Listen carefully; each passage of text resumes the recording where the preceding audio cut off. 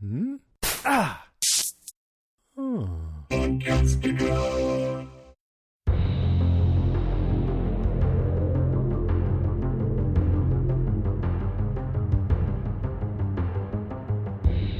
Hey everybody, I'm Rima. And I'm Sean. And this is Strange Indeed, a podcast dedicated to the show Castle Rock.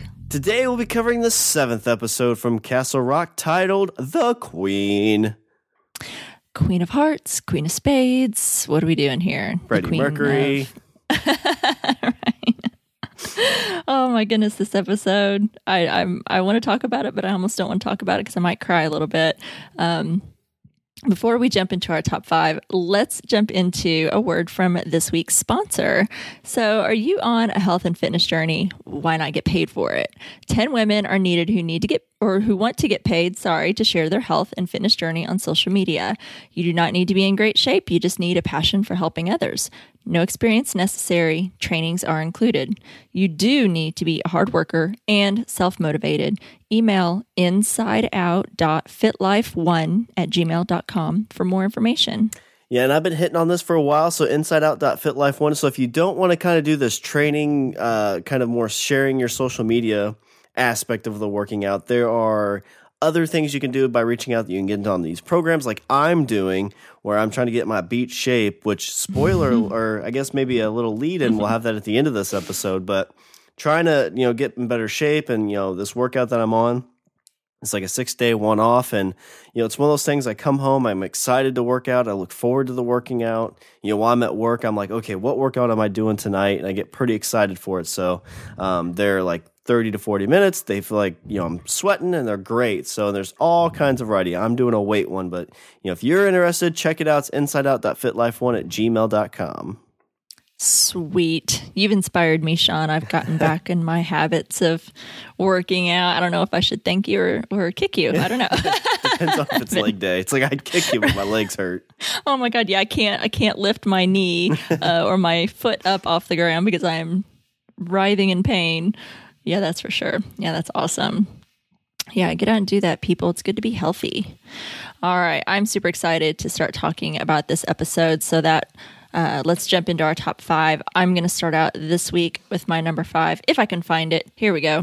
My number 5, I'm just very small piece, but she's so relevant and it just makes me question, is Molly. We saw her very, very little in this episode, just in the one little scene when she's banging on the door of Ruth's house, and Ruth comes to the door, and, she's looking for Henry, asking if Ruth has seen him and that she's looking for him. And Ruth is kind of still in her confused state. She seems kind of confused, and she tells Ruth, I'm afraid something's starting or getting ready to start. And she says it already has. But we also, it just makes me wonder, because we left off with the last episode with Henry in that box, that filter or whatever that thing was that Odin made. So it made me wonder, can Molly not hear Henry or feel him? Yeah, that's kind of what I was thinking. It just all of a sudden was shut off. She's, kind of at least gets these like little pings from it, and all of a sudden it's like there's nothing. And then she reaches out and gets nothing, and then just has that weird feeling like either he's gone or something's happening to him. Yeah, because we know that it's supposed to be like the most quiet place on Earth. There's like no disturbance, and there's all of this like insulation that keeps out all of that noise. I wonder if that's also somehow blocking, whatever it is, how Molly reaches out to feel or hear people, if that's blocking that as well. And I think that is probably why, I think that probably leads us as to why she was looking for him, because she is unable to like hear him or feel him. And then it made me wonder, where the hell did she go after Ruth shut the door on her? Because, it's like, I think I would have been just a little bit concerned about Ruth. She seemed very upset. She seemed troubled. I think I would have, I don't know if I would just walk back on into the house or something, but I feel like I would have stuck around maybe, next door, or stuck around out in my car just to make sure that Ruth was okay, because, everybody knew, Ruth's health, and knew that she had some issues, has dementia. And you think that and maybe she did, maybe we just didn't see her. Maybe she was lurking about or something, but just maybe, well, where the hell did she go? She was there and then she was gone. Just seemed kind of weird. But anyway, Molly's been a really big player in all of it so far. She wasn't so big in this particular episode, but I still feel like she has more to do. So any thoughts on that? Yeah, this episode, I mean, it was very hard to kind of, like, I felt like I was kind of all over the place too watching this. And them throwing Molly in, it's like, it's a very, very little bit of this episode and kind of easy to forget about with everything going on. But, it is like what you said. It's like, okay, well, where'd she go? What'd she do? Now there's a story about Molly. And why didn't she contact somebody? I mean, if she knew that Ruth had some kind of health issue, why didn't she, call the police, call Alan, try to call somebody that she knew that could come over and check on her?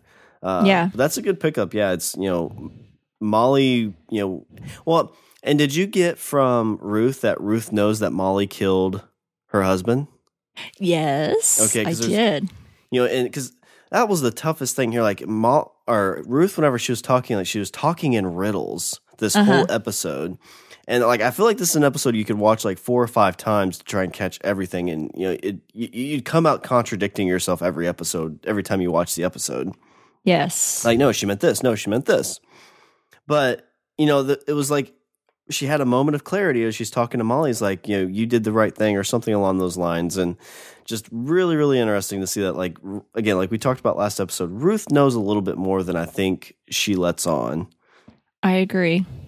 Yeah, I think that was very interesting. And I know that I speculated about that in the episode when we saw a young Molly walking across the street, walking into the house and unplugging Matthew Deaver from the machines, and over just in the next bed, because he's like in a hospital bed. And then in like their regular bed, you see Ruth asleep.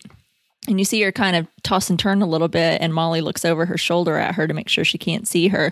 And I'm like, how does that happen? Mm-hmm. I mean, I know once I'm out, I'm usually out. Not too much wakes me up, most of the time, unless I just wake up on my own. But as far as like if somebody's like in the room or making a noise, I don't traditionally wake up. I shouldn't be saying that. That might creepers are going to sneak into my room. But I speculate. It's like I feel like Ruth knew she was there. Mm-hmm. Like I felt like Matthew was not a great guy, and she's like, I'm okay with this. I'm okay if you take him out. I'm not going to stop you. Well, and it could be like she could have been completely asleep, but we've seen her kind of go through to these different timelines now. That's true. Is this actually just her Alzheimer's, where she's kind of seeing these things again from her perspective, or is she like a time walker type thing where she's actually in these situations, so she was able to go back in time and watch this thing happen? That's true. I didn't think about that. I was thinking of her just lying in bed asleep, but yeah, she could have very well like revisited this in her memory walking that she does. So yep, good point. That's awesome. What's your number 5? My number 5, I think, is pretty short and sweet, but I really loved it in this episode, and it's the chess pieces. Oh, yes. So I want some now. Yeah, so we got a little bit of this in the last episode where she was talking about, like, these are kind of like her totem. These are the things that, like, let her know that she's in reality. Mm-hmm. And I love that, we got to see all these different aspects of, like, this is an episode where if you could edit it yourself and put it into all the situations that she was kind of reliving in this one episode, because really this was like Ruth in the first 5 episodes. We had talked about like there's a moment where she was like looking at the bed real weird after the guys left, and we saw why she was looking there, because she was reliving a moment here. And I really love that she would was her age like now in these situations and kind of like reacting what happened. And I always really, really like things like Nightmare on Elm Street does this really well, where you're watching the movie, you're seeing this character, and like little things start to like be like, wait a second, like this doesn't seem right. Like in this we saw like, oh wait, the cross is back. Oh wait, this is here. Oh wait, this is there. And you're like, oh crap, she's back in time. Nightmare on Elm Street, the reference there is like, oh, they're in a dream world. Right. And she would go and she'd, every time she'd see that totem, one of those chess pieces, and be like, oh, okay, I'm in the past. I'm not in the now. And she would reach out for those to bring herself back when she was ready. And each time we would see like, oh, when she was in the fridge, she grabbed one and came back from the little dream she was in there. When she was talking to Wendell, when she was just meeting Wendell. But it was a really cool episode, just in the sense, like I said, you could take this episode and kind of split it between the other 5.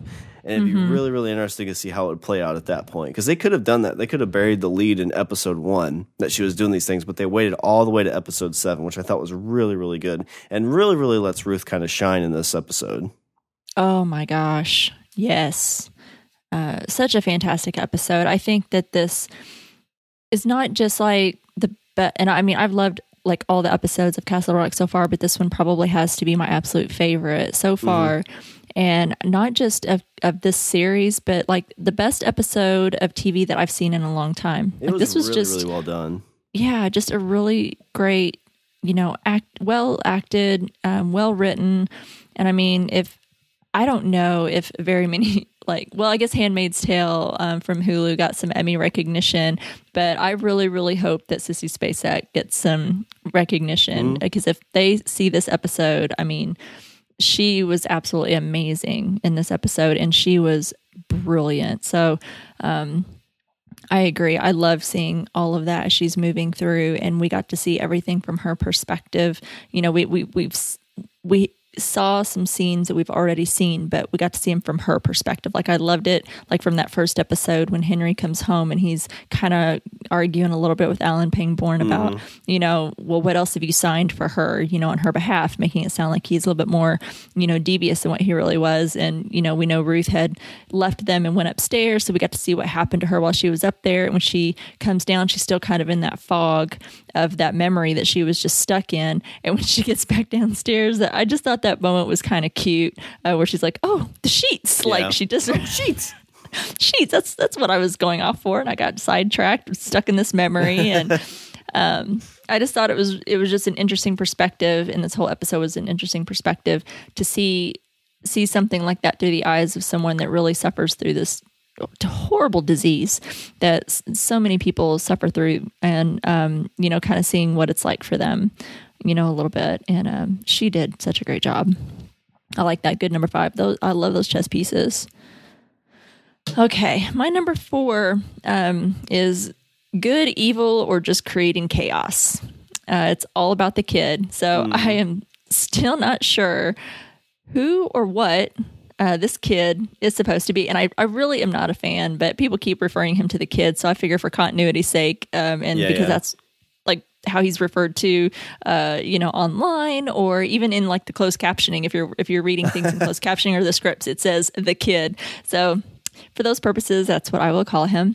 But still haven't figured out who or what he is. But I thought it was interesting that we still haven't seen him actually harm anyone. He's had opportunities, but he's never really actually harmed anyone. I mean, his cellmate died of cancer after we can assume he touched him, and he warned him not to touch him, but we don't really know the entire circumstances with that. They say, like when the news was playing, that he caused that fire at Juniper Hill, but how do they know that he did? I mean, I remember on the previous episode, they said on the radio that multiple people, I don't guess they're really prisoners, they're patients, I guess, that were him included, had escaped. And so it's like, well, okay, so how do we know that it was him? Why are they pinpointing him exactly? Did someone see him do it? So I was just curious how, that he's actually the one that caused the fire, because they were showing his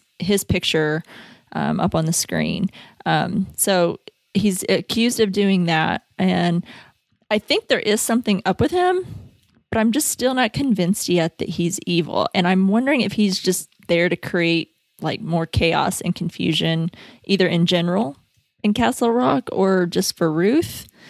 Do you think he's doing it on purpose, or do you think it's kind of like a Dumb and Dumber thing, or like a Mr. Magoo, where it just kind of accidentally happens around him at all times? Like he's just this being that he just is this being that like it bounces off of him or radiates out of him, this character. I don't know. I think we talked about that a little bit in that last episode when he was first released from jail, and he's, kind of walking around the town, and we get that family that kind of, goes completely chaotic, and he's hearing all those voices. There's the fire that's happening. And I think we kind of speculate on that. I really don't know. I'm not canceling it out, but I really just don't know. And I don't know if he is doing it on purpose because it feels like he can. I feel like he can almost control what or maybe he can't. I don't know. Can he not control, like, if people touch him, that something horrible is going to happen to them? Is he just an embodiment of evil and he can't help it? Maybe. I don't know. Because, I mean, he seemed really, really sweet to Ruth. I mean, it was kind of creepy in a sense. You know, it's like this woman he's barely even talked to, talking to her in full sentences, talking to her almost like he is Ruth's husband. Playing the wedding song, dancing with him, cooking her breakfast. When he walks in, Ruth sees her husband for a split second. Yep. And when I saw that, I almost thought that the kid was like a time walker as well. Like he was, you know, because we saw the episode where he went to and saw that family that kind of went crazy. Now, was he actually there, or was that something in the past? So, like, was he kind of time walking into that event? So that's kind of the question I had here. Was he just fulfilling kind of an event that happened before? So, like, Ruth and him were reenacting their parts from a past story type thing. I know, and throughout this whole episode, it was making me think, like, did he really channel Matthew Deaver, or was it just part of, like, Ruth and her, like, horrible disease, like, really messing with her mind and her memories that was projecting?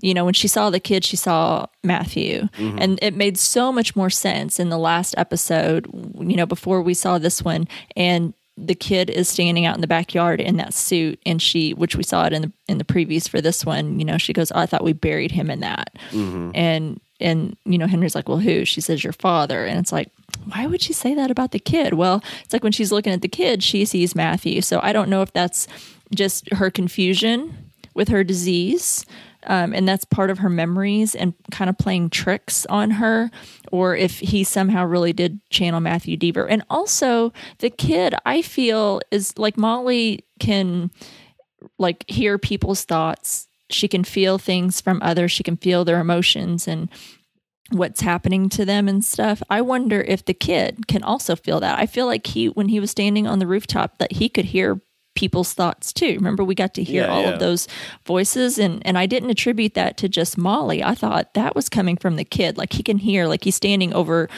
you know, up on this building, and he can hear, like, the entire town and that whole crowd of voices and stuff of the whole entire town. And it wasn't just Molly. So it's like, can he hear Ruth's thoughts? And that's how he was able to say the things he said, because she kept quizzing him right throughout the whole exchange, like, well, what's the combination to the safe, you know, where are the bullets, and what, and the music when she was talking about Blue Moon, and he's like, well, that was from your wedding, but he said your wedding, your husband. He didn't say, you know, like, I'm your husband or our wedding. He said your wedding, your husband. It's like he kind of knew what was happening with her, and he kind of knew what to say. And it's like, because he has this ability, similar to like Molly has, that he knew all the right answers. He knew how she liked her eggs, you know, and he knew all these things. So it was just really, God, it was just really messing me up. So I don't know. But then, did you catch? You said it when they were dancing. He touched her. Yeah. I've got that noted down. That's actually my number 2. Oh, okay. That Ruth. We don't have to talk about it right now. Prisoner. Well, we can. It's not a big deal. Because, I mean, I don't really have a ton to it. But yeah, it's just the fact that, you know, whenever anybody's touched him, it's never ended well. You know, Henry's never touched him because he went to shake his hand and he wouldn't do it. But this, like, he open embraced her. And he had this whole, like, childlike, like, almost love for her, because she said something about, you know, after breakfast, or after dinner, what she likes to do before bed is, you know, she likes to take a bath. He's like, well, I'll draw one for you. Like, you know, like a very, like, kid type thing, which I have a note in here. It was kind of weird that she had Henry sitting in the bathroom with her while she was taking a bath. That was a little odd.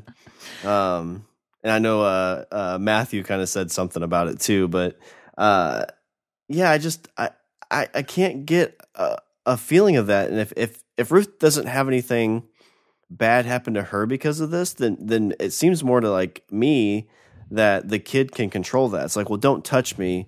And maybe it's unwanted touches. So if you unwantedly touch me, that's when bad stuff happens to you. But, you know, if you touch me and I'm okay with it, then nothing bad happens. Although, as we see, something bad did happen in this episode. I know. And then her whole, which, I hate to get into it too much, but, it seems like it was a big, as if it wasn't already bad enough, the way that she was trapped and couldn't quite unlock herself from everything that was happening. But then it just really went to a really bad downward spiral.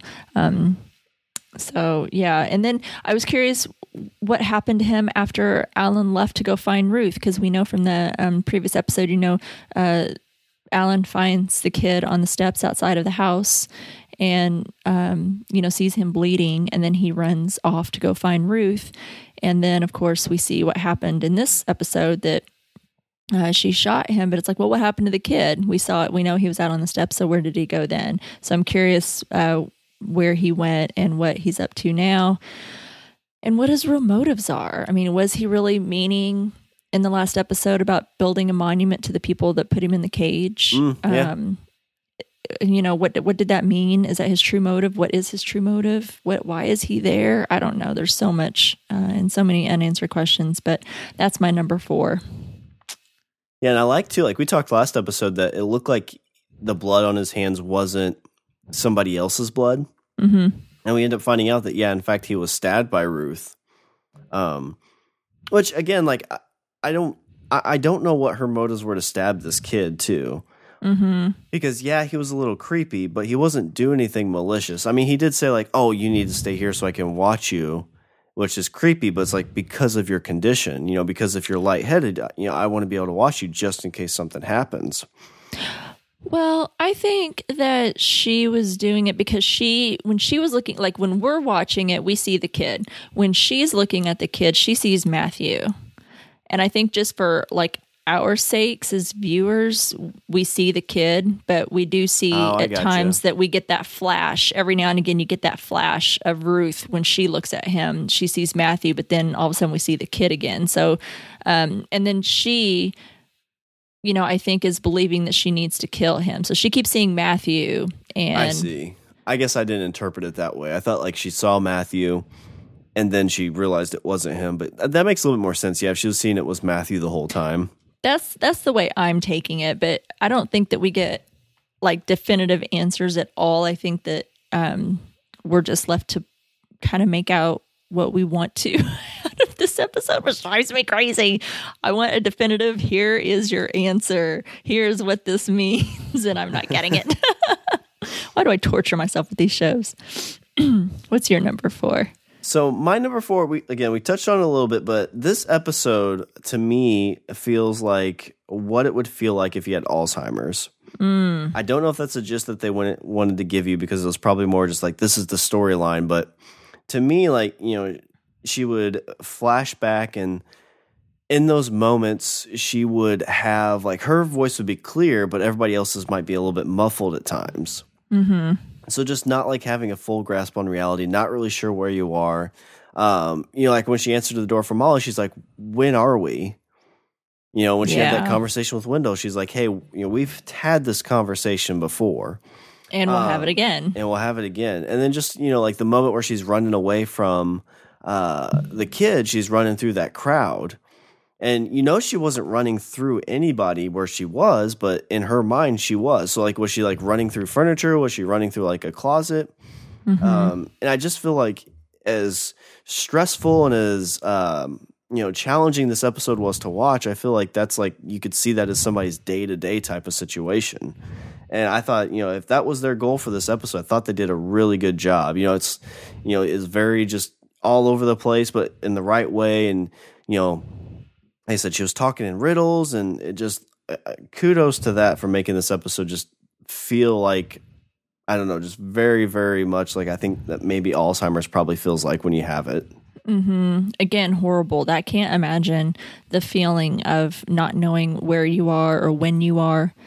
And what's real in that moment. And, I think until this episode last episode, when she started to place the chess pieces, around different places, and that's the system, I guess she was talking to Alan about when they got back from the doctors. Mm-hmm. And she's like, it's okay. I just need a system.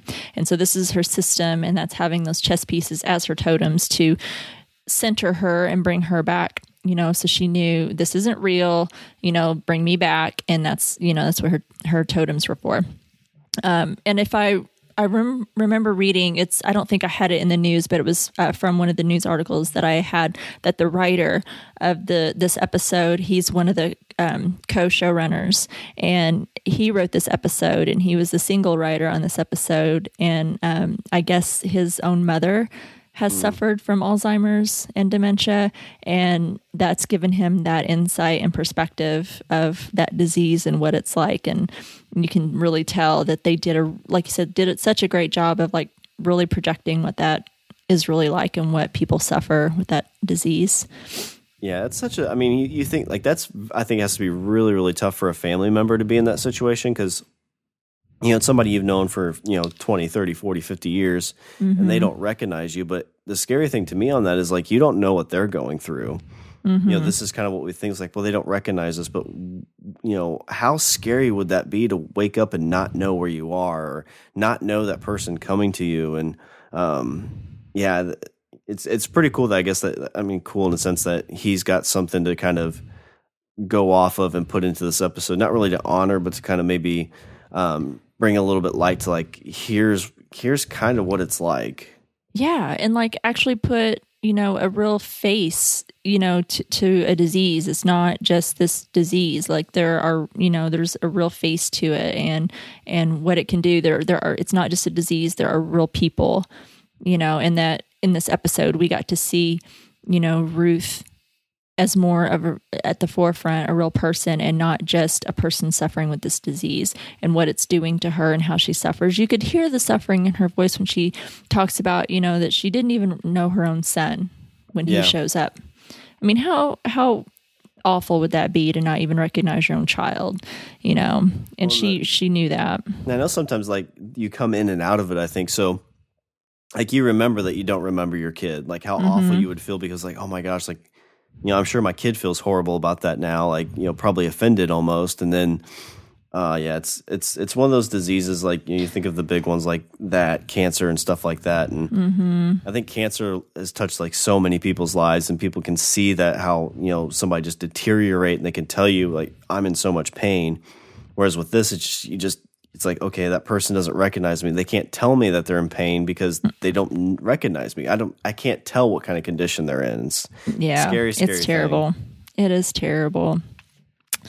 Okay. So my number 3, we're going to get really just morose here on this podcast. I can tell this one just left me so sad. And, it was uplifting but sad, and this was one of the sad moments. There was the death of Alan Pangborn. Yeah. I mean, such a big character throughout the Stephen King universe, and gosh, didn't you know? So I remember watching this episode, and I just knew, Ruth is in that garage, and she is looking for those bullets. She's loading the gun, and you just know that when she turns around, you hear that noise at the door, and you just knew, right? I mean, you knew that was not the kid. You knew that's not who she was shooting. You knew that was Alan. And I just thought, oh my God, just stop for a minute, Ruth. Just stop. It's not him. During the cold open, and when they showed like the previously on, like with those two things, like right away, I'm like, he's going to die. He's going to get shot because she's not going to know who it is. I don't know if they did that on purpose. Like sometimes with shows, I'm always kind of like, I like to feel like I've outthought the writers, right? Or at least I caught on to their game. And sometimes I'm like, okay, you've made it too obvious. Like that's stupid. But like this, I think that was their plan, is to be like, hey, here's what's going to happen. We're Quentin Tarantinoing this for you. Here's what's going to happen. Here's the lead up to it. Now, the thing that I think is super interesting with this, and I don't know if it's true or not, but when Alan first comes back to Ruth, he came back because neighbors heard gunshots, and he wanted to come check on her. So this kind of ties into a couple of mine, I guess, but I'm wondering that if the gunshots that he heard, or that the neighbors heard, were the gunshots that actually killed him in the future. I think it's supposed to be just that. Yeah. And that's where I'm confused as hell, because he talked and he told Henry the same thing. He told Henry the exact same story. And and then he and Ruth, kind of, relived that whenever he asked her about it. It's like, do you remember what I said or what you said when I came back? And she repeated it back to him. And I think, if I recall correctly, that he told Henry, I heard gunshots and, some more stuff I can't remember for the dialogue, but he says, your mom opens the door and wasn't she covered in blood? Oh, I don't remember if he said that or not. Because when she showed up, she was all clean and very like... In this memory, like as she's going back to this memory, she is cleaned up. But I thought when Alan was telling Henry the story that she was covered in blood, and when she answered the door, and then this time she changed things. Because after it happened, she showered and cleaned up. So yeah, but then you have to ask the question: was she reliving the memory, or was she actually there in like a time? And if it's time travel, like if you want to screw up, like. And make a TV show very difficult to follow, time travel's the way to do it. Time travel fucks everything up. I know. I don't even... my head hurts so bad from trying to think of it because I cannot wrap my brain around how it makes sense. But I don't know what else we're supposed to infer with this episode that it has to be in... I don't know how it makes sense, but that's the only thing that makes sense. I just don't know how that it has to be those gunshots. Mm-hmm. That's killed the way him. I took it. But they're in the future. Because, he wasn't with her yet when, oh God, I don't know. But that's what I'm getting from it. I just can't make it make sense in my head. She's going to like butterfly effect it and like be like, we can't be together. And he's going to leave and then everything will be right in the world. I know. It was awful. But, there was, so we get, she shoots him. And it was horrible. But I think that the last little gift that he gave her, he didn't make a sound. He didn't look as if he was suffering. I think that he did that on purpose. He just went quietly and died peacefully. And that was his gift to Ruth. Because he didn't want her, I don't think, to like feel bad about what she had just done. And so, she didn't want him to think of him in pain or anything like that. So he purposely died peacefully. If he was in any type of pain, he didn't show it. And it was just really sad. He's such a beloved character in the whole Stephen King universe. And it was kind of sad to see the way he went out. But I think that's kind of typical of what we see in other Stephen King works. We have all these bigger than life characters, all these beloved characters that you love so much, and then he kills them off, and it's not this big grandiose kind of death. It's just this calm, quiet, almost an afterthought kind of death. And you're like, oh, what happened? And that's kind of how it felt with Alan Pangborn. So it made me super sad. I really love this character. I hope he's not all the way gone because, we had Terry O'Quinn as Warden Lacey in the first episode, offed himself, like pretty much in the cold open, he offed himself. But we saw him in other episodes in like flashbacks and stuff. So I hope that this was not the last time that we see Scott Glenn or Alan Pangborn because he is a joy to watch, especially in this episode. Just fantastic. Yeah, and I usually try to avoid seeing like how many episodes people are in, mainly because like these, like if you saw like, oh, he's in 8 episodes, you're like, oh, okay, he's done, or 7 episodes, like, all right, well, he's not going to be in anymore. Yes. It needs to be a hidden part on IMDb. Yeah, for sure. When you're looking at IMDb for reasonching stuff, you're like, oh, why did I have to see they're only in like 6 episodes? Yeah, at least while the season's going. I mean, once the season's over, like, yeah, go ahead because spoilers are kind of on your own. But as the season's going, they should hide that stuff for sure. I know that should be like one of those hidden fonts. Like you have to highlight it to see it. That used to be the old days in the forum world. If you wanted to see, they would like black out spoilers, and you had to do like the special highlight to see it. That's what they should. Think about IMDb. Get on that shit. Anyway, that's my number 3. All right, so my number 3, we kind of touched on it a little bit again, is like, my question is this time travel? We see her go back, what looks like she goes back in time to see Alan after she had just killed him in the future. Now, was she actually there? I really want to go back now and see if he mentioned that when he got there the first time she was covered in blood, because he did not, like when they had that conversation, say anything about blood, and he almost left. He almost was like, okay, just want to check on you, I'm going to go.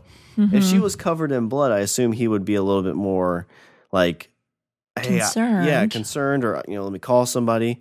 But there's just a straight calmness from him in that part. Mm-hmm. So if that's the case, like you said, will we get more of Alan Pangborn? If she's able to go back in time and actually be there back in time, she can alter the timeline. Now, I know at some point when she was talking to her husband, I think he was the one that said something about like if you kill, I don't know if it was the main evil, but basically you kill the thing that was the source of all your pain, then everything would be clear. Like that's, I think, why she was trying to maybe kill the kid, because she was seeing her husband. Mm-hmm. But if she's able to actually physically go back in time and kill her husband, then she'll be, will all this go away?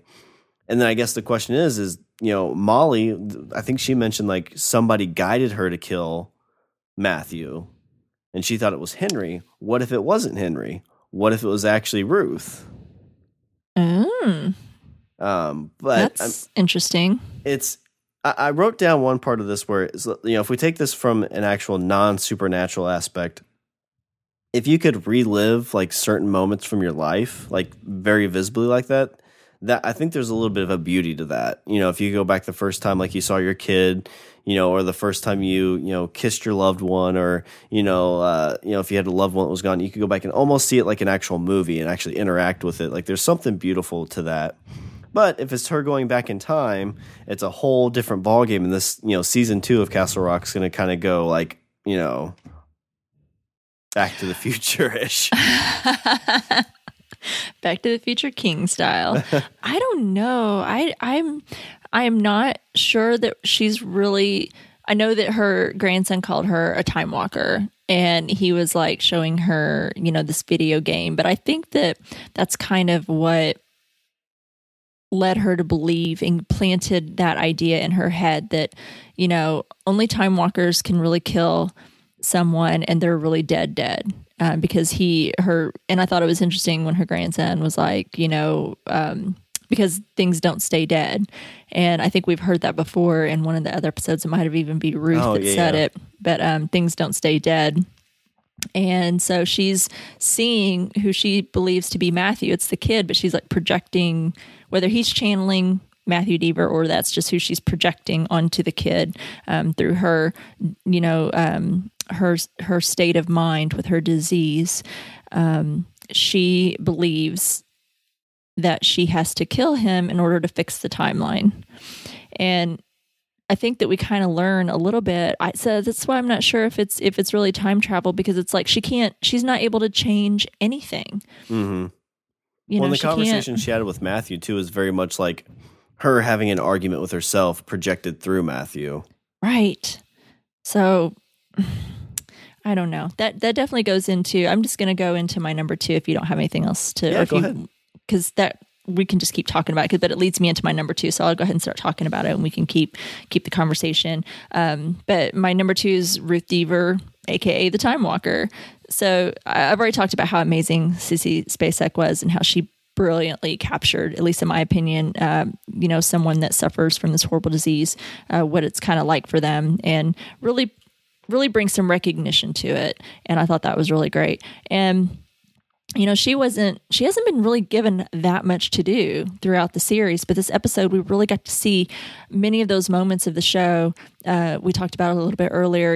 We saw from the first episode when Henry comes back and she goes off to find some clean sheets for him to stay there. And then, we see she kind of gets lost in a memory and comes back down, remembers, I was supposed to get the sheets. So I really liked how we really got to see a lot of the things that happened from her perspective. And we get to see, along with her fragmented mind, how she's tormented by this disease, and along with that, her journey of the past and the present, and how she literally gets locked in the past. She sometimes really kind of gets frozen there and can't get out until she finds her totems.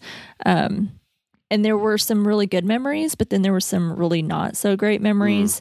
And it wasn't just revisiting the past, but it was a past that was a knowing past.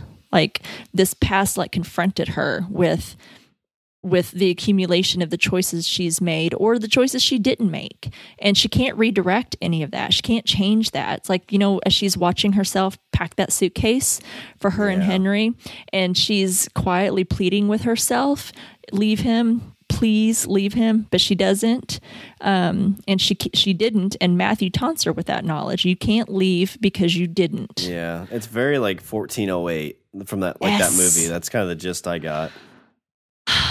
Yes, I mean it was so heartbreaking. That scene just I don't know. It must have hit something with me.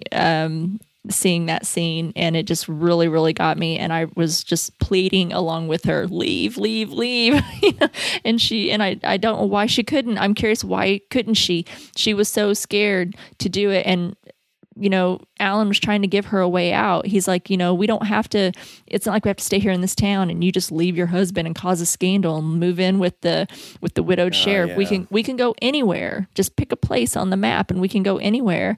And she still couldn't do it. I know. Oh my God. And I just want to know what was going through her head and why she wasn't able to do it. I mean, I get it. But again, I would love to know what was going through her mind at the time and why she wasn't able to finally just do it. And you could tell that she wanted to, because then again, when she's confronting Matthew in the kitchen and she's like, I'm leaving, I'm taking Henry, my bag is packed. And that's when he's like, nope. You're not going to, because you didn't. Mm-hmm. And it was just so heartbreaking. It killed me. And again, about Wendell showing her that video game, I think that's what planted it in her head that she had to kill the kid. Oh, yeah. And that was going to fix the timeline. Because she's like, well, Matthew didn't stay dead. That's what she told Molly. She's like, well, whatever you didn't take, because he's still here. Oh, yeah. He's back. And she thinks, because she thinks of herself as like a time walker, because she keeps flowing into the past, that she's going to have to be the one to kill him, and then that will fix everything. I don't know how she thinks it's going to fix it, or what it will fix exactly. But this whole episode was so beautiful, and it flowed seamlessly. And I think I didn't look to see the full running time of this episode, but I think I read that it was the longest episode. It was like 59 minutes because I had to stop. So my son's been kind of scared of monsters recently. So about halfway through, about the time where like they're doing the ghost or the time walker spot, because I was anticipating a jump scare there. Like, it's like one of those Pokemon Go games, and he's going to go over somewhere and there's going to be like a ghost. So I had to go and check on my kid.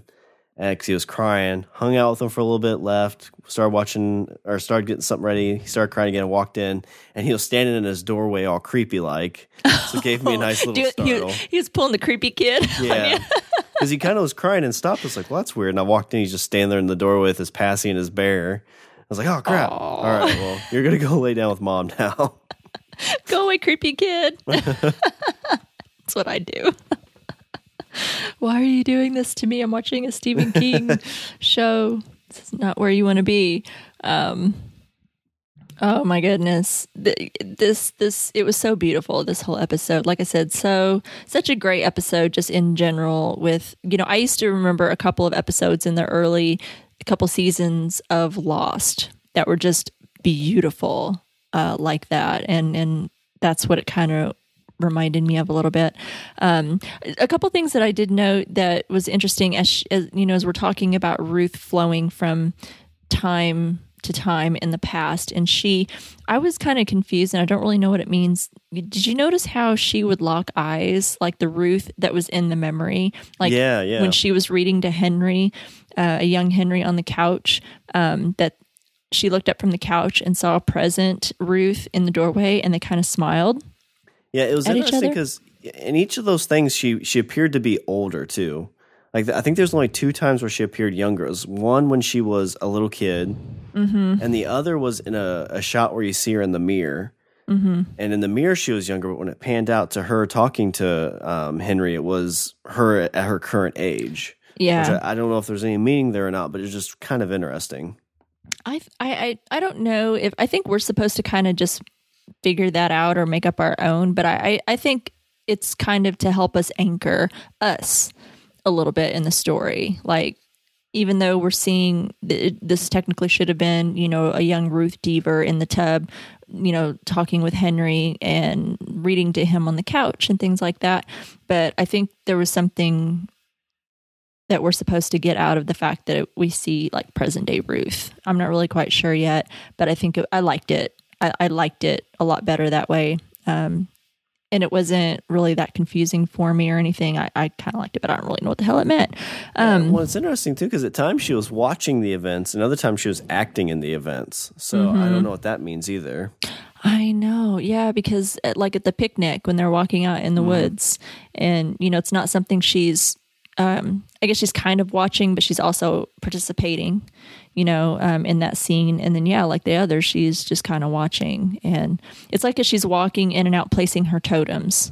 Yeah. Is what it kind of seemed like, because she's placing her totems and she's kind of seeing that. And talking of these totems, the placement of the chess pieces, did that seem kind of strange to you, the locations and the places that she put these totems? Because I don't have all of them named off the top of my head. I was so enraptured in the all the scenes in this, the whole episode was so beautiful. I didn't write them all down, but she put one on the top of a door frame.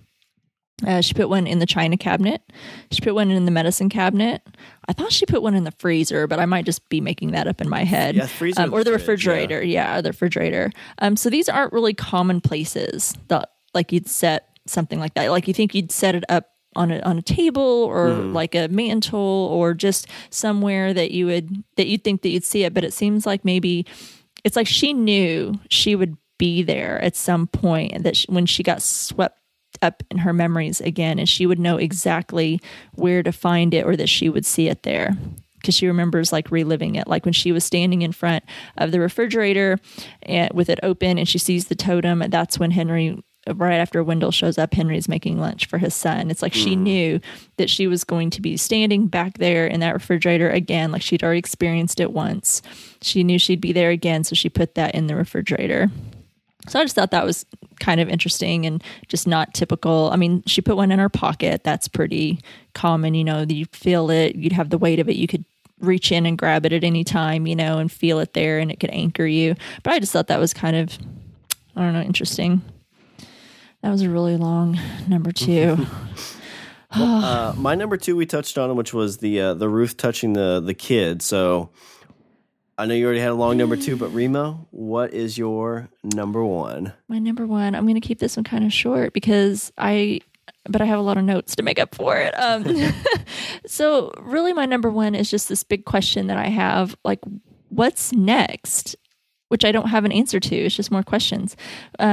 Warden Lacey, in one of the earlier episodes, and I didn't have it written down, so I don't know, it was like episode 2 or 3, I think, when he mentioned in his letter that Alan might be Castle Rock's last hope. Now, Alan is gone.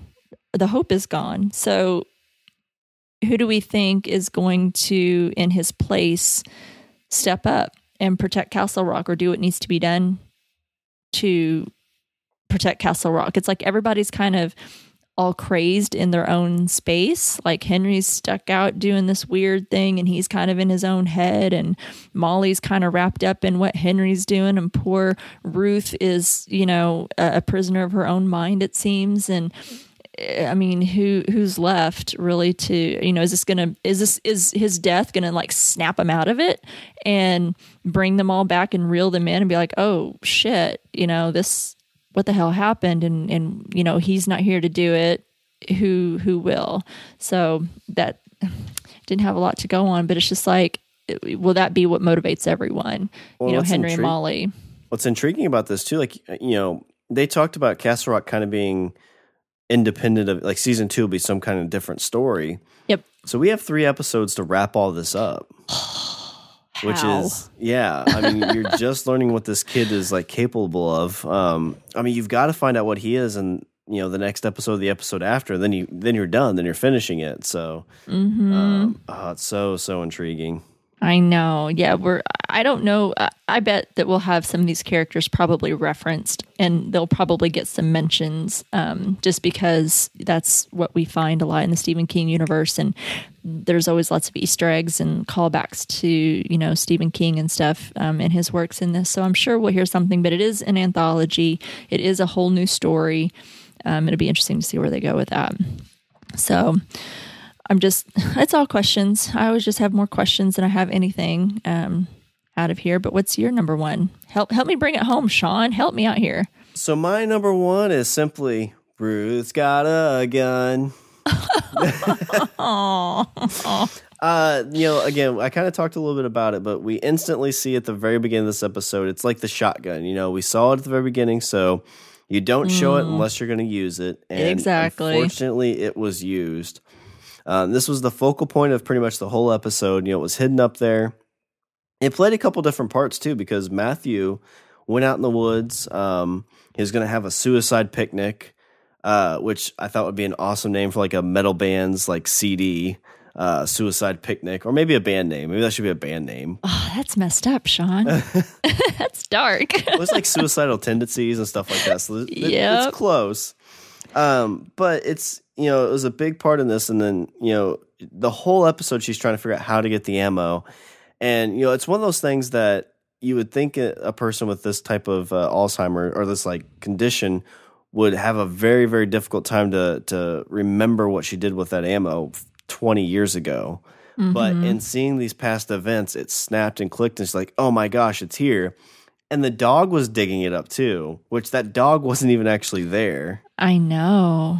Which again is just a whole like craziness of this episode. Is it safe to say, like, did this even happen? Are we going to get to a spot in this episode where this didn't actually occur? Because the dog was there. But it was there and then it wasn't. Yeah. So was Alan there, but he actually wasn't? Just lots of stuff. And I guess you have to ask the question, maybe these are multiple timelines, because we saw like I just remember this. They showed the dog get run over.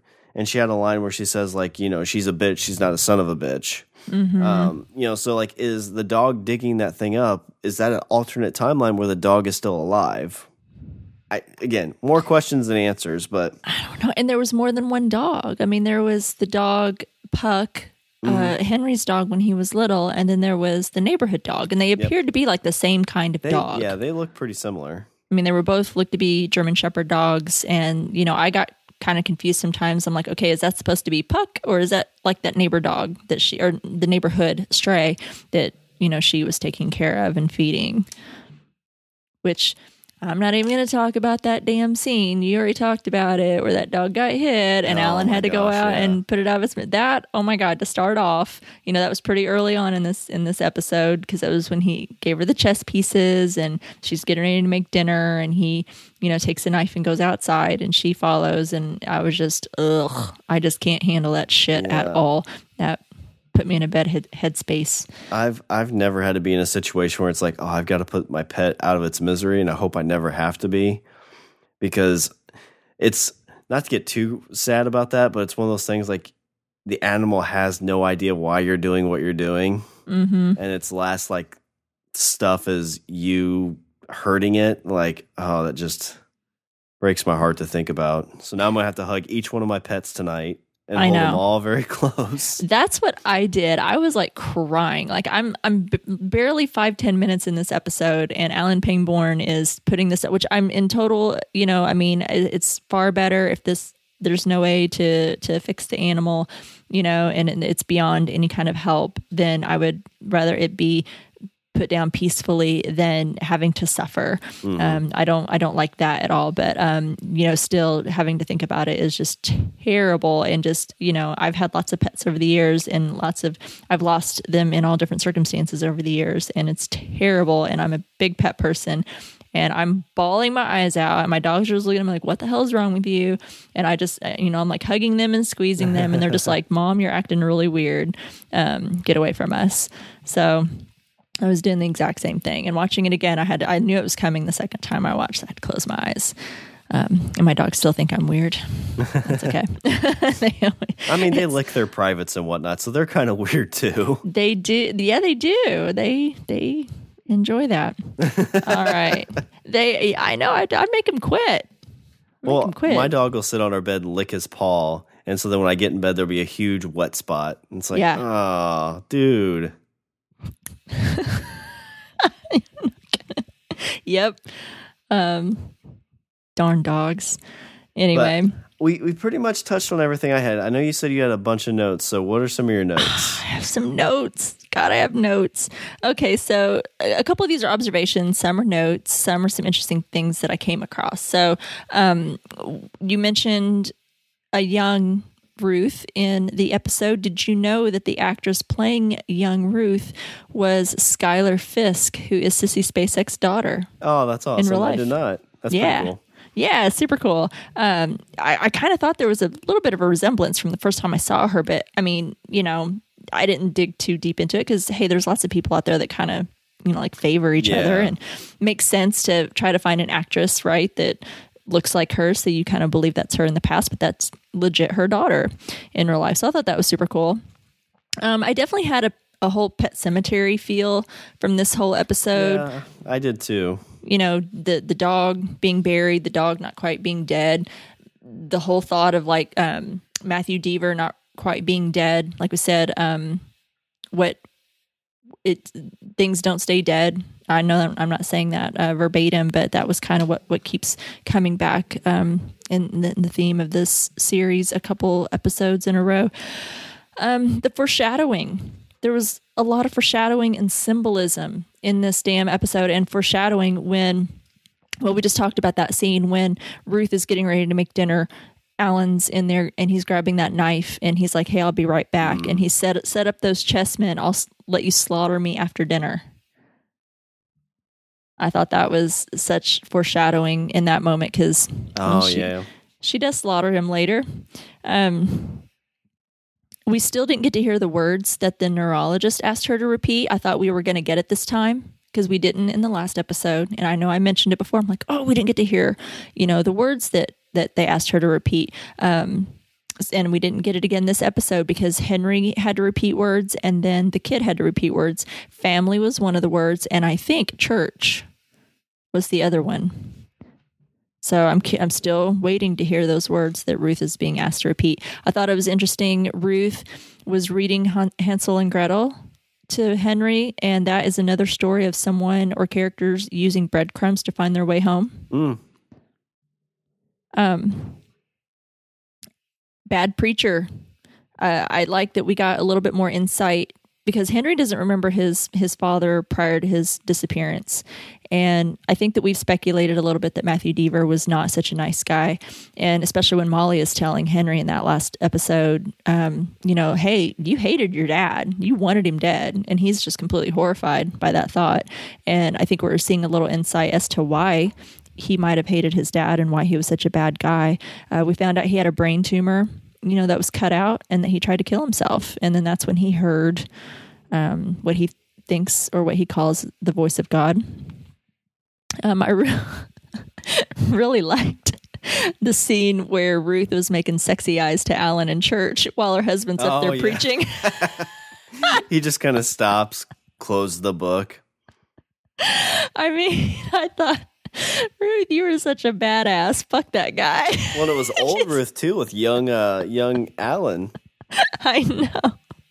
I love that. I was like, go Ruth. Fuck that guy up there at the podium. He's an asshole. Get it on with Alan Pangborn over there. He's a hot guy, and he don't seem to have a stick up his ass like Matthew Deaver does. I also liked, so I talked a little bit about all the foreshadowing in this episode, but also the symbolism. So I think that there was some symbolism. Did you catch the very last scene whenever Ruth comes down the stairs and she answers the door and it's Alan, and that's when we know that he has come back to Castle Rock, and that's when she's telling him not to leave. Did you see the chess pieces on the table next to the stairs? There was a queen and a knight, and I think that was representation. I think the queen in this episode is Ruth Deaver, symbolism of the queen chess piece. I think Alan Pangborn was symbolized by the knight chess piece because he, knights are defenders. Mm-hmm. And Alan Pangborn was called the defender of Castle Rock. Oh, yeah, good call. And then I think the king, I kept seeing the Red King. I think the Red King was represented by Matthew Deaver because I kept seeing that Red King chess piece pop up whenever Matthew Deaver was I saw it around. outside very prominently when she was kind of looking for Puck or Puck. Yes. And you saw it sitting there on that fence post. Yeah. I saw it and I'm like, okay, Red King. I'm like, wait, we've talked about that before. And I'm like, Crimson King. Crimson King. Yeah. Yes, that's where I was going with that as well. Because it seems like Matthew's memories were marked by the opposing Red King. And then Alan was her knight.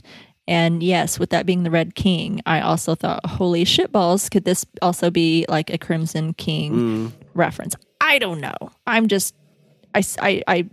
started paying attention the second time around. The first time it was like my head was just all over the place. But the second time around, I thought, you got to pay attention to those chess pieces because they're clearly, there's something to them where she's putting them and the exact chess pieces that we see throughout the episode. So that's what I caught up on. And the very last note that I have, the very last scene, whenever she goes up to the house, she takes her shower, puts on her clean clothes through this whole sequence into the whole music sequence that's playing while her and Alan are having their dialogue as to why he returned. This music, this song was written by composer Max Richter. He also does the score for The Leftovers and I think a few others, but this song was also used in Arrival. I don't know if you saw Arrival or not with Amy Adams. I haven't. I've wanted to, but yeah, I haven't seen it yet. You should watch it. It's really great. And this was such a sad, dramatic song. I mean, I just bawled like a baby, and I don't know if it was so much the music or if it was just the scene in itself. I was crying just about an hour ago after I finished my second watch. It was just beautiful, and I thought it was really worth mentioning because I thought it was great. So that's all my notes. I think I'm finally done. Did you have any notes? I did. I think you touched on everything. But yeah, this was it was such a good episode. And it's definitely one of those I'm going to sit back and watch again. Like, this to me is one of those episodes that, if you're, after we watch this whole season 1, and it's a winter evening or something and you're stuck at home, it's like, I just kind of in the mood for this episode. And you could just watch this one episode from the season. Yeah. And get just a really good, just, I guess, episode watching experience from it. I know. And even though it was like one of the longer episodes of the series so far, or the longest, I guess, so far of the series, it didn't feel like it. I mean, it did. Yeah. I mean, they packed a lot in this episode, but yeah, it did not feel like, I'm like, oh God, okay. There's 20 minutes left. Okay. It just was like done. I know. And we talk about that pretty much every episode that we discuss, that you're like, holy shit, there's only a few minutes left, because it just feels like it flies by. And even though this was a long episode by time standards, it didn't feel that way. I mean, I was on the edge of my seat. I was engaged fully, what's happening next. And even the second time around, even, having watched it once, I still felt the same way, that this did not drag on. They do such a great job, I think, with the pacing of this. I know that there's been an episode or two that felt a little slow, in the middle, and we didn't get a whole lot, but it still didn't feel like it was long episodes, and this one included. So yeah, a rewatch is in need whenever it's over. Okay, well, if that's all of our notes and concludes our top 5, that leads us into the news for the week. Sean, you want to take this first one? Yeah, so our first one comes from The Hollywood Reporter, and it's an interview with Sam Shaw, the co-creator and showrunner. So the question asked is, how was it decided to kill off Alan Pangborn, especially in this manner? We didn't take it lightly. What is it to put a period at the end of the story of this iconic character who readers love? It was very difficult. In a way, the aspect of the story that felt most right to us was that Alan Pangborn is such a gunslinger within the world of the Stephen King library. He's such a knight, or a hero, that I think we never would have had the temerity to kill him off at the hands of a villain or a monster in the course of the story. I'll leave it to the audience to come to their own conclusion about how they want to read the story, and whether The Queen is a story about supernatural intervention, whether it's a story about a woman who is a time traveler in some kind of uncanny way, whether it's a story about a couple that are in a state of denial and they don't want to reckon with Ruth's dementia that sort of go against medical advice.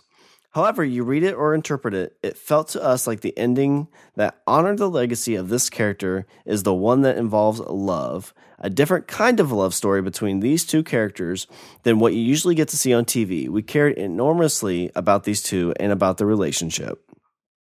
So what conversations did you have with Stephen King about killing off Alan? It was really important to us to reach out and be sure that he was comfortable with the choice that we were making, and I'm gratified to say that we were really happy that he sanctioned the choice. We understand this is a character who means a lot to Steve. It means a lot to his readers. He's a character that we care about very deeply. We were nervous to put the request in, much as chess pieces serve as anchors for Ruth in terms of sorting out her time and place. Sissy Spek serves as the viewer's anchor through the hour. Even though we were jumping around throughout her life, the different actors playing younger versions of the same character, it's always Sissy playing Ruth. Did you feel it was important for such a narrative, complex story to have one thing to ground the viewer, and that one thing was going to be Sissy Spek? So absolutely, there's two pieces to that. One of them is, when you have an actor as extraordinary as Sissy, you want her in every frame of the story. You know what I mean? We wanted to give Sissy the opportunity to play herself at all these different stages of her life, which sort of raised some interesting storytelling and aesthetic questions. Oddly, I think the kind of great touchstone and proving ground that says that you can construct a story is Quantum Leap, which Scott Bakula is always Scott Bakula. So the idea is, here's this woman who is involved in her own invisible battle throughout the season, which is this battle and struggle with dementia. It's sort of happening at the margins of our story. In fact, we may sort of discount her point of view as a character because she seems a little bit disconnected from reality. Part of a kernel of an idea was, what if her experiences is not an experience of dementia or dimension? It's not that her world is thinner, it's that she's crowded out by memories, that the past is sort of alive for her in a really immediate and visceral way, which is different from the way that memories are alive for the rest of the characters in our story. Ugh, that's interesting. He uses some like, very interesting words in that interview. Yeah, I like the idea of like where you talk about like, did you ever watch Quantum Leap? When it was on? Loved Quantum Leap. I am a huge fan of Quantum Leap as well. Yes, and it is interesting. Like Scott Bakula always plays the same character. Like he doesn't, when he plays a woman, he doesn't act like a woman. It's him playing the character. Exactly. So that's a pretty cool way to think of it. Yeah, I liked that reference because I thought, oh my God, I love Scott Bakula. And a really good point, because we always saw whoever he was supposed to be at that time, we saw Scott Bakula. We didn't see, that character that he was supposed to be or that person. So super cool. Take with that what you will. Make your own choices as to what this whole story meant, folks, and what it meant. The next one that we have is from vulture.com. This was taken from an interview with Sissy Spacek. So first question, how far in advance did you know this episode was coming? Did they tell you it was building to episode 7? She says, this was the carrot that they dangled. It was the character of Ruth Deaver that intrigued me. They said that she's living a horror within a horror. How does the real true horror of what's happening to her mind compare to the horror that's happening in the town of Castle Rock? That was the thing that made me want to do it. Next question. What was the most difficult part of capturing Ruth's dementia? As an actress, aren't you trained to know where your character is and what she wants in any moment? But you have to throw that away here. How difficult is that as a performer? She says, well, I haven't seen the whole thing, so I don't know if I pulled it off. And the challenge was actually getting this little southern tongue of mine to behave and do a Maine accent.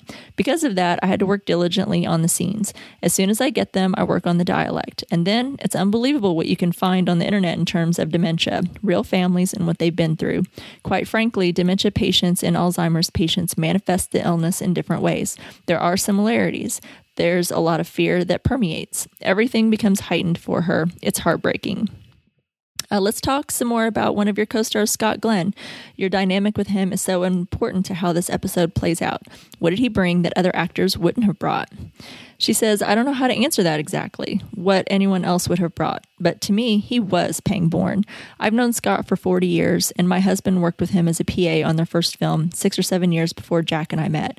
And we worked together on a film called The River. He and his wife, Carol, and his teenage daughters. I was there with Jack and our 11-month-old daughter, Skylar. So we've had this long friendship. 5 or 10 years will go by, and then we'll catch up with each other. He's been with his wife for 50 years, so he obviously understands that kind of devotion, and I do as well. We had such fun working together. All of these actors are at the top of their game. Next question is, have you kept up with Stephen King's work since Carrie? Why do you think people love it so much? She says, as a reader, as a storyteller, you trust his stories. He's got one foot in reality and one foot in the stars. It's psychological and it's character driven. One of the things that's so good about Castle Rock is it captures that spooky kind of thing that's elusive. It's hard to describe. Our emotions, our fears, and then somehow they get humor in there. Also, he knows who we know. He's that great writer that has been plopped down during our lifetime. He's part of our culture. We know him. We feel safe with him, even though he scares us. Well, here's some of the Easter eggs from Vulture.com. So the Crimson King. So another episode light on explicit references. The Queen still contains a few thematic nods to King's work without being too overt about it. As reader Nathan Bernhardt pointed out on Twitter, it's likely not a coincidence that the chess piece that Ruth Deaver uses to anchor herself in time and space are not black and white, but red and white. It allows for several shots of a red or crimson king, and anyone who has read the Dark Tower saga knows the importance of that epic villain. Mm-hmm.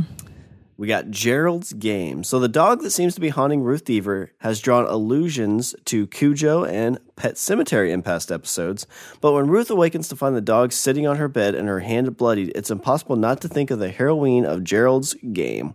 She too was stuck in a bed with a dog in the room and horrifically mangled hand. And then we have Elvis the King Presley. So with all the versions of Blue Moon to choose from, is it truly just a coincidence that the creators of Castle Rock went with the one by Elvis Presley, aka The King? Perhaps, but it could be a thematic call to the chess piece that is the Ruth's fractured mind together, not to mention the surname of the man who created this world in the first place. Yep, that might be a little bit of a stretch, but I'll take it. I like it. That's awesome. Yeah, there wasn't a whole lot. I don't know. I can't remember, Sean. Did you watch the new version of Gerald's Game, the new one that they did on Netflix? I haven't yet. It's one of those that I really wanted to see. But with Netflix shows, it's like you see like a bunch of trailers like, oh, I really need to watch that. But if you don't watch it in the first month, you're like, oh, yeah, I forgot that's out there. I know. You kind of forget because so much new content. I mean, holy shit balls. Netflix just has like constant new content all the time on their homepage. So, yeah, I mean, it's been, I think, February of earlier this year was when Gerald's Game came out. But I watched it the weekend that it came out. And I remember reading the book, loved it, thought it was fantastic. And man, Netflix knocked this version out of the park. It was awesome. Really good. I highly recommend it. So, whenever your kiddo's asleep, because this got some spooky moments in there. So make sure your kid is in bed and make sure he stays in bed. And check that out for sure. And I recommend anyone else, of course, watch it too. It was really great. So now we come to one of my favorite parts of the podcast, and that's our letters from Shawshank Prison. We love to hear from all of our prisoners locked away down in their hole and sharing. I'm just glad they can still get the podcast. I know. Isn't that great? However you're getting our podcast, we're thankful that you're able to receive it in Shawshank and listen to us. Smuggled in iPhones. That's what it is. Smuggled in, whatever your device is. Maybe they've got an Alexa that plays it because you can find us on Alexa too, people. Maybe they've got an Alexa that they play over the loudspeaker, and maybe it's torture. Maybe they torture us with it. Maybe they're like, for all you assholes in solitary, this is your torture. Listen to Strange Indeed. The first one is from Maureen Favo. This episode was so enlightening as well as heartbreaking. Glad we saw Pangborn do some magic. It was fun to connect the dots of Ruth's reactions throughout the season so far. Surprised there was not one connected to her jumping off the bridge about halfway through. I thought there would be. Right? Did you? Yeah, that's interesting, yeah. Because they showed it during like the previously scene before the episode started, her jumping off that bridge. And we know that she saw the dog. Remember, she saw the dog in the crowd as Alan's giving his speech, and then she jumps. And so I don't know that I made that connection. Did you? Did you get why, now that we've seen this episode, does that make any more sense to you? I feel like they probably had to have that written in there. Maybe they cut it because the episode was so long. But yeah, that seems like there's, and maybe we'll get that later, but it seems like there should have been something there of why she left and jumped. Right, because there was the dog. It looked like a German Shepherd, looked like the dogs that were in this episode, but I'm not quite sure why that drove her to jump off the bridge. Yeah, when she mentioned the damn dog, too, when she was in the hospital, so yeah. I thought she did anyway. Yes, you're right. So I don't know. I'm still not quite clear on that myself, but it's, I don't know. Maybe we'll find out later. So this one comes from Avelina Rochino. So I love this episode. The time-traveling perspective of a woman suffering from Alzheimer's was original, scary, and depressing. She was caught in different moments in time, leading to her confusion in shooting Pangborn. So is this the awakening evil manipulating events and killing off every character that can possibly oppose it? Is Pangborn dead? Sissy Speck's acting is off the charts. I also love the music of this episode. I did too. Reed, I'm going to go in the camp that I think Pangborn's dead. I think he is, but I think that even though he's dead, which Warden Lacey is dead, but we keep kind of seeing him pop up. So I'm hoping that we'll see Alan pop up as well in some form, because not only is he a beloved character, but love Scott Glenn, damn it. Yeah. I'm just never going to stop talking about him. Next one's from Laura Willie Swink. Sissy Spacek is an American treasure. She was amazing. And just like Ruth explained to Wendell, most people move forward like the people movers in the airport. But in this episode, we as viewers got to get off with Ruth and run around in her circles of time. Was it Ruth trying to navigate her way out of her dementia? Or is she a true time walker, like Wendell said? I love that we don't know for sure, but I think I'm leaning towards Time Walker. At least that's what I hope for, so maybe Ruth can turn back time. Because this episode had a heartbreaking ending, just not the ending we'd thought. In the end, the queen is standing and her knight has fallen. Rest in peace, Sheriff Pangborn. If she could turn back time. If she can find a way. Oh, my word.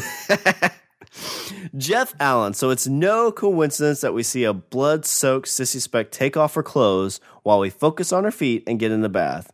Immediate flashback to 32 years ago. She hands down just won an Emmy with this episode. Also, fantastic Hitchcock Psycho homage, but with the victim getting the upper hand this time around. Yeah, that definitely had a really great Psycho feel with her standing behind the shower curtain with the kid lurking and finding her. And then, yeah, I think I read, and there was a lot of that interview with the showrunner. I did not grab everything because we'd be here all day. But I think that he mentioned that it could have possibly been a little homage to Carrie with Sissy Spacek in the shower, where you see the blood mixing with the water Which is going down the drain. Such a really cool shot. Yeah. Like just the way, like you see it kind of like it clears, it comes back, clears, comes back. It's just a very unsettling, creepy, but really good shot, I think. Yeah, that was super cool, and I think a little, because God, Sissy Spacek is a treasure. She'll always be our Carrie, but man, she's really knocking Ruth Deaver out of the park. So we had a comment on Twitter that I thought was super interesting. This is from at Anna Esky. She says, "OMG, the episode 7 of Castle Rock. It's one of my favorites by far, and what an amazing performance by Sissy Spacek." I agree. And we got an email. So I don't usually email podcasts that I listen to, but I have to say this is one of the best episodes of a TV series that I've seen in a while. The entire episode had me at the edge of my seat, and the ending was wonderful. I felt so bad for Ruth, I couldn't imagine going through something like that. I want to go back to the beginning just to watch those scenes from this episode. And this was from Harvey, and I completely agree. Like, I feel like, again, if you got the time, Harvey, and you got the software, if you could edit this episode into the previous episodes and send that our way, that would be awesome. That'd be amazing.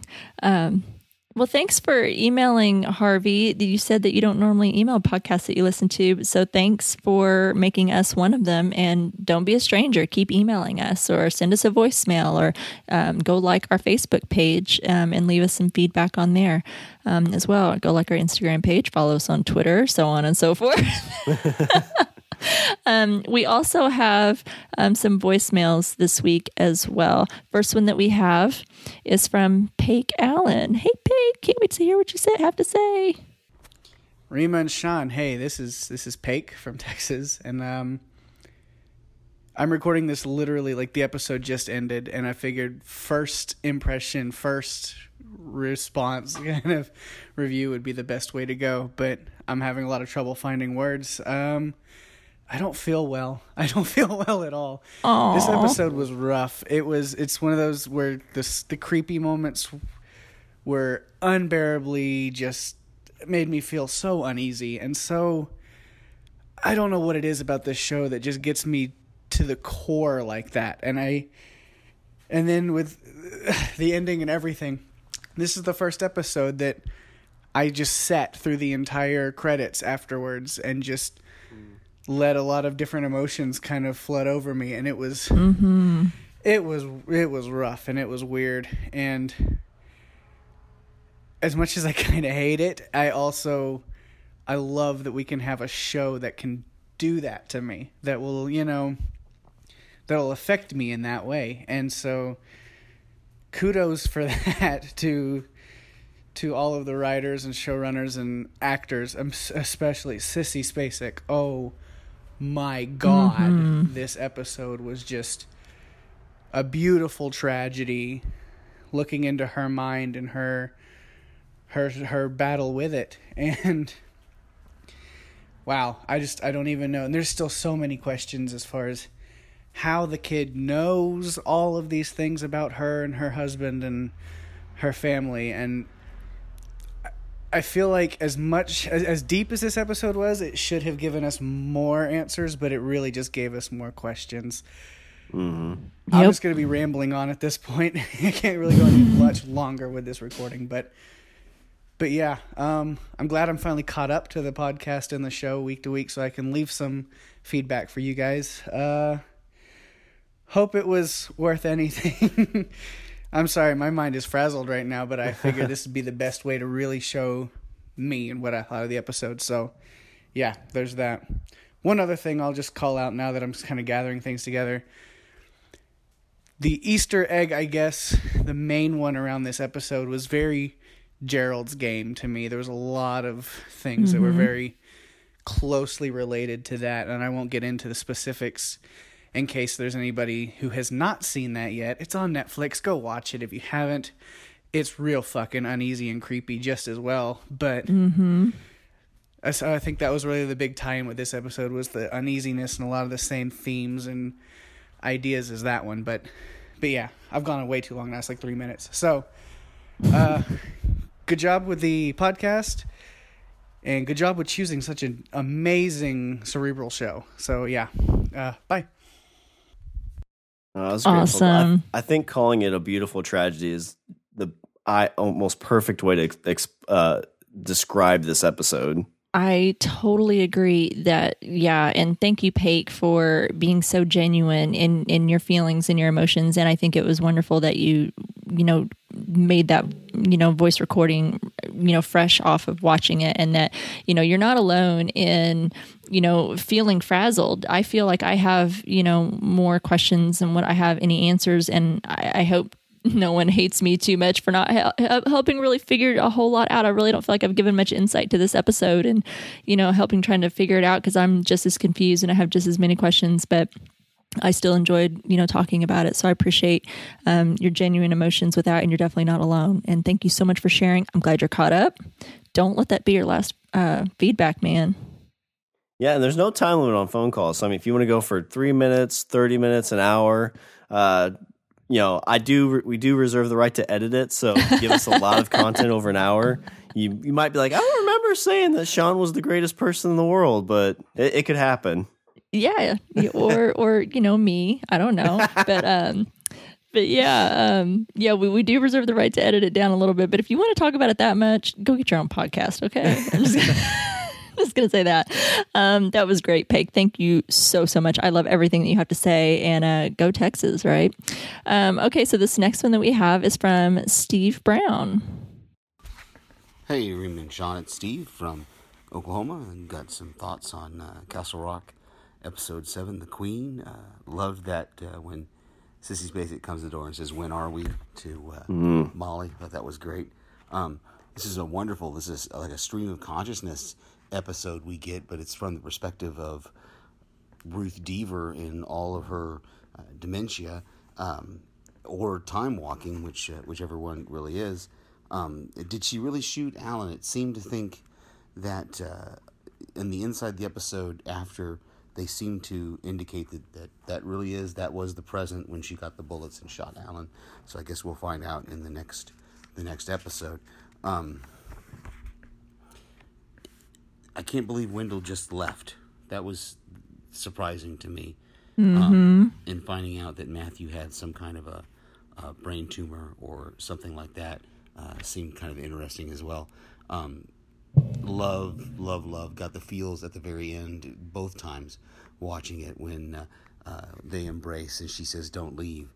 because ultimately this is a love story Yep. from her perspective, and can't wait to hear what you guys think about it. Bye. Oh, Steve, that was so good. Thank you. That's a good call on the window one. Like, that was kind of odd where he's like, you know what? She's like, oh, I haven't bought you any Christmas or birthday presents. Like, go to the mall at 11 o'clock at night and buy stuff. Yeah. Nothing suspicious is happening here at all. Everything's good. Well, at least we did, and I completely forgot to touch on that. That was one of our questions from last week. Is like, where the hell did Window go? Because we have, the kid bleeding out on the front step. Alan comes home. Ruth is gone, and we know that we last saw them together there at the house, Ruth and Wendell. And I remember we were like, where the hell did Wendell go? All this. And it appeared to be complete chaos, there at the house. We saw the mess in the kitchen, and well, where the heck was Wendell during all of this stuff? So we did at least get that answered for us. But yeah, such an emotional episode, I think, from everyone. It wasn't just us, I guess, that had that emotion. It was such, I've enjoyed so much seeing the story of Ruth and Alan Pangborn during this whole series. I hope we still got a couple more episodes. I hope we're somehow, maybe in the past, it was so beautiful to see some of this too, like that beautiful moment that they had together, like that pillow talk moment, and he's showing her that little magic trick, and he pinches her butt or something. I know, I think he palms her back because he's kidding about the palming, and he's like, she's like, no palm, and I think he's just teasing her in a sweet way, the way that couples do and lovers do. So I thought that was really sweet, and it was so goddamn heartbreaking. So yeah, it was beautiful. Thank you, everyone, so much. Everyone had such great feedback. We've gotten, so much feedback from everyone on the Facebook page and Twitter. Really great emails and voicemails. And I really do appreciate everyone taking the time. I love hearing everyone's insight because we have so many fans across the spectrum. We have really big Stephen King fans and some fans who may not be as familiar with their work. So I love hearing all the different perspectives and theories and everyone coming up with their own Easter eggs and things like that. So please keep riding this with us because I get just as much enjoyment, not just from the show, but hearing what you guys think about it. Yeah, thanks everybody. All right, so next week we're going to have a special guest reviewing the 8th episode with Rima. And the episode is called Castle Rock's episode Past Perfect. So newcomers set up shop in Strange Indeed. What? No. It's actually kind of fitting. It is kind of fitting. Newcomers set up shop in Castle Rock. Henry follows a clue. So I just want to apologize. My family and I are going to be going on vacation next week, and we will be out of town at the time that I couldn't sneak in this episode next week. So there will be a special guest to take my place. But as long as everything goes right, we should still have an episode out next week. So apologize again. I know you guys love my sultry voice, but Rima will be able to take care of it, I believe. I don't know how I'm going to get along without you as my co-host, Sean. You're my anchor in the present. What will I do without you? But yeah, we did make the executive decision to go ahead and continue on with releasing an episode instead of maybe trying to double up and skipping a week. So we hope that that's okay with everyone. I think you'll be pleasantly pleased with my special guest, but I'm kind of shocked. Sean, you're leaving me in charge. I know. I'm hoping that That's at least scary. like 6 times in the episode, wait, Sean wouldn't do that. So you need to check yourself. Yeah, absolutely. Yeah, it's going to be all about that. But we'll hope that the whole podcast here doesn't melt down because you're not here to keep things in control. You're going to call me and be like, Sean, help. I'll be like, sorry, drunk on a beach. Damn it. You won't feel bad for me at all. Well, we are really excited for you to travel to Castle Rock with us. And while you're visiting, you can follow us on Twitter at StrangeTcast. You can like us on Facebook at www.facebook.com/StrangerTcast. And you can check us out on Instagram at strange_indeed_pod. You can email us at strangerthingscastpod@gmail.com. And you can also find us on the TV Time app. You can find Strange Indeed and a bunch of other great podcasts at podcastica.com. Go out and leave a review for Strange Indeed or any of the other great podcasts on Apple Podcast. And speaking of podcasts, make sure to check out Sean and his other podcast, The Language of Bromance, that comes out every Sunday. Yeah, just keep pumping them out. You sure do. All right, well, that's our show, episode 53 of The Queen. Until next time, I'm Rima. And I'm Sean. And Jeff Allen is strange indeed.